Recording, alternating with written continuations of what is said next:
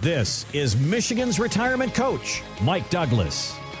I'm Heather Branch here with Mike Douglas, talking about ways that you can be, talking about things you can be working on, ways you can be doing, all of the things that are involved, working to better prepare for your financial future. LifePlanWealth.com, that is where you can go to begin the conversation with Mike and his team. We also have links posted in the show notes, or again, find us anytime at LifePlanWealth.com. All right, we need to talk about emotions. The whole idea. I don't feel like it. I'm just kidding. No. Well played, sir. That makes me sad. Well played.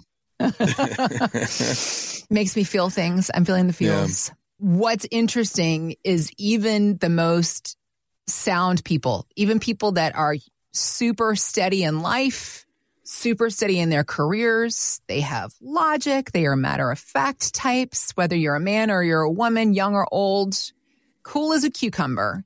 And when the idea of money comes in, the emotions take over, and you are lying to yourself if you say that's not me. Because how can it not be emotional? It is your life's work. You rely on it for the livelihood of yourself, for your family, for your future, your hopes and dreams to retire, the things you want to do in those years. And I mean, we've talked a lot before on our podcasts about how emotions play out and the conversations you have in the office with people. This Nobel Prize winning study psychologist showed we make financial decisions based on 90% emotion, 90. Only 10% of logic comes into play on our financial decisions. You have watched this unfold firsthand in your office, probably daily, have you not? Yeah, it's one of the hardest realities that we face all the time is the disconnect between, in so many areas of life, what we know we should do versus what we do. Yeah. And that disconnect goes across the board. It's like the idea that what we're supposed to do and what we should do. We know it for health and fitness, right? If you want to be a marathon runner, run and eat well, right? And just keep running farther and farther and train, and eventually you'll get there. On the other hand, if you want to be a bodybuilder, if you want to be a gardener, if you want to be more educated, we know how to do it. Just have to choose the disciplines to do it, and then not let the days when it's hard take you away from doing what you're supposed to do. So as a result, finances are no different. We know what we're supposed to do. It doesn't stop us from feeling some kind of way about it. When things go down in the market, we can't just say, it's no big deal. It's just a paper loss.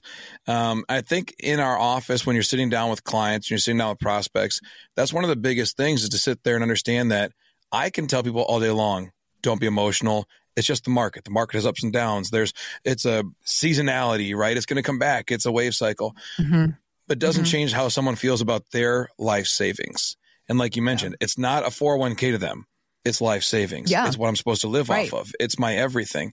So then to try and turn around and tell someone, right? Like it's what takes you away from your family. It's to work, to earn, to save. Yeah. And so to have it be up in the air or crashing down, and then just have someone sit across a conference table and say, don't get emotional about it.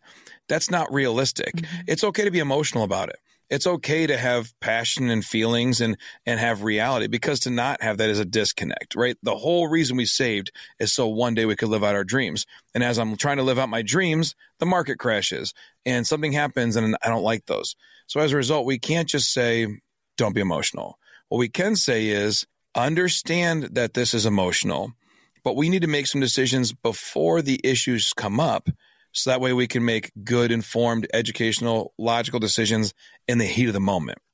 The reason boxers train so hard, so feverishly for months and months and years, sometimes for a single fight, is because in the middle of that fight, they can't get emotional about some guy punching them. They can't lose their cool.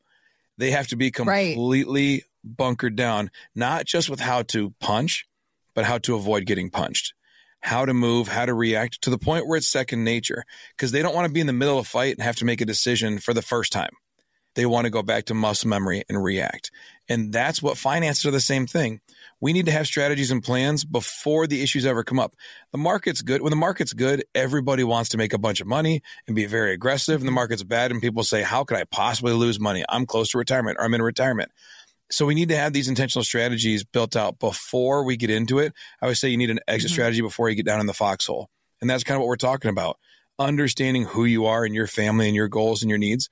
And as a result, knowing that for us, 7%, 10%, 12%, 15%, whatever it is, there's a certain point at which we say, all right, that's enough. We don't want any more losses. We don't want any more pain. We don't want anything that's going to take us away from what we're supposed to do. But for every family, that's different. I think of one client we had, and she came on with us right at the end of 2021. Like right at the end. They came on in December, their money transferred over, and we were trying to beat the clock for some Roth conversion for them. It's right at the high point of the market. That was when everything was still really good. Yeah, everything was really good. And she retires, and then January 2nd was her first day of retirement. And the market started crashing. January 3rd was the high point. Okay. In 2022, the market starts tanking. And so her first month of retirement, the market was brutal. And when we sat down and met back in October to start having conversations, I said, what is your goal? What do you guys want retirement to look like? And her answer was 6 weeks somewhere. And I said, what does that mean? She goes, every winter, I want to spend 6 weeks somewhere warm, not Michigan. Okay.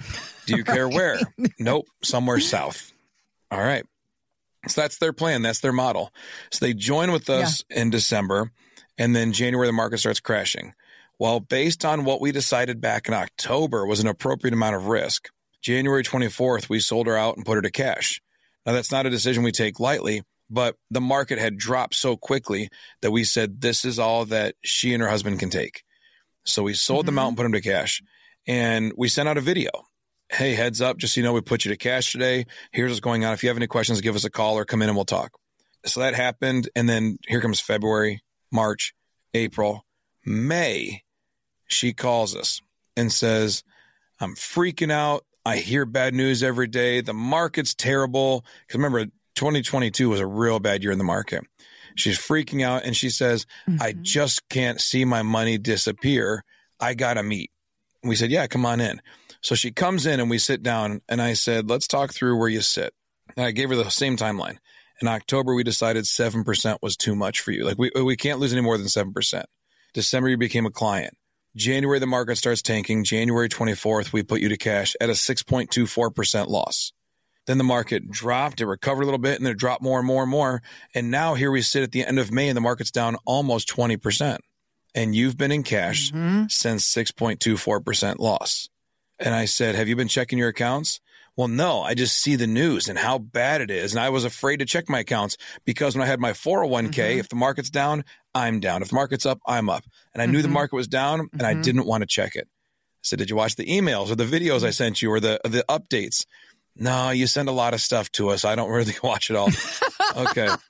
Well, I appreciate that. And if anything, if we're going to be accused of anything, it's over communication. It's going to be saying too much and letting too many people in. But that's what we do. We put a lot of content out there for our clients. She goes, I don't watch everything you send. I said, well, there was one really important one about 3 weeks in. And I told you that we protected you and took you to cash. And so as I'm talking to her and seeing that, I can literally just see the calm wash over her. And she says, the woosah. Okay. Yeah, because the thing was, it wasn't money she's afraid of. It's the fear that comes from the potential of losing money. But really, the anxiety kept coming from the fact that she didn't know. And I'm like, you didn't check your emails. You didn't check no, I didn't check it because I was afraid to look, even though the fear was causing her the anxiety and the frustration. And so then when she finally calls and says she was at a panic level, and I said, we've got all this taken care of in the background, so you don't have to panic. Because really the only thing she cared about was, are we still on pace for 6 weeks somewhere next year? Yeah, absolutely. Because we did these things proactively, we are in a great spot. We're doing really well. And so just hang tight and the market's going to come back, but you're in cash. So you're not losing a penny. And so again, not to tell her, hang tight, it's a paper loss. Eventually your money after losing 20% will recover. But to say you can hang tight because we took care of things and protected you along the way. But again, that plan didn't come in the moment. We weren't sitting there January 24th saying, how risky is she? How does she feel about markets? How does she feel about stocks? How does she feel about downside risk and standard deviations? That was all decided back in October. So you have to have the plan in advance, and you can protect things. And again, it starts with conversations that are not just what stocks to pick, what mutual funds, what annuities, what ETFs, what bonds. It comes down to who you are as people, because every family's different.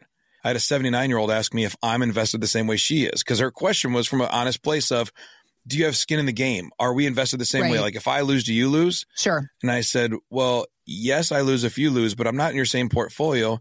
I'm 40 and I do this for a living. You're 79. We're not in the same portfolio.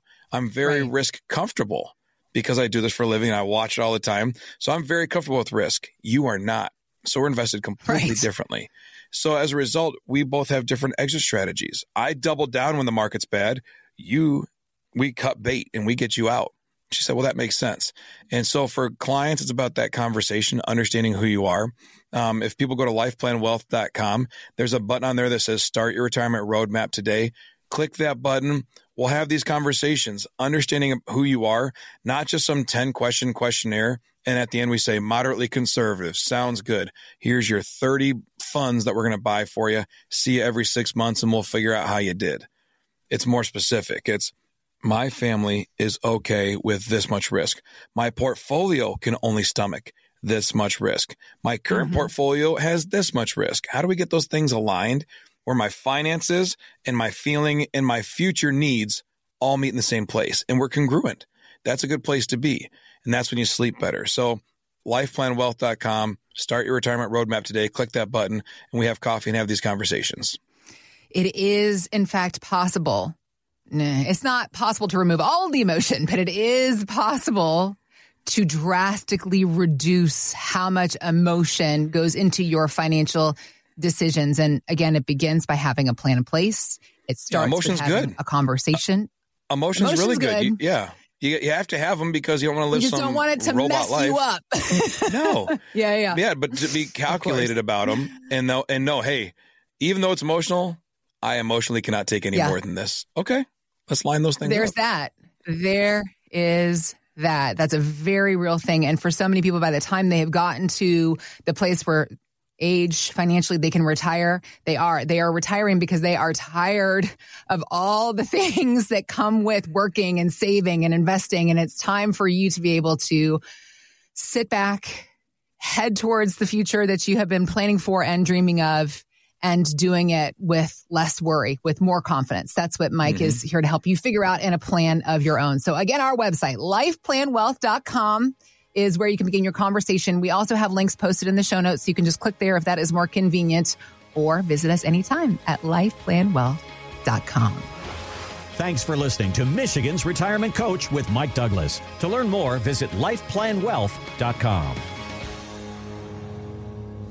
Michael Douglas is an investment advisor representative of Stewards Wealth Planning, LLC, a registered investment advisor. Financial professionals are not licensed in all 50 states. To find out if Michael Douglas is licensed in your state, please call 517-323-7526. Stewards Wealth Planning, LLC is not affiliated with nor endorsed by the Social Security Administration or any other government agency and does not provide legal or tax advice. Annuity guarantees rely solely on the financial strength and claims-paying ability of the issuing insurance company. By contacting us, you may be provided with information about insurance and annuity products offered through Michael B. Douglas, NPN number 9650939.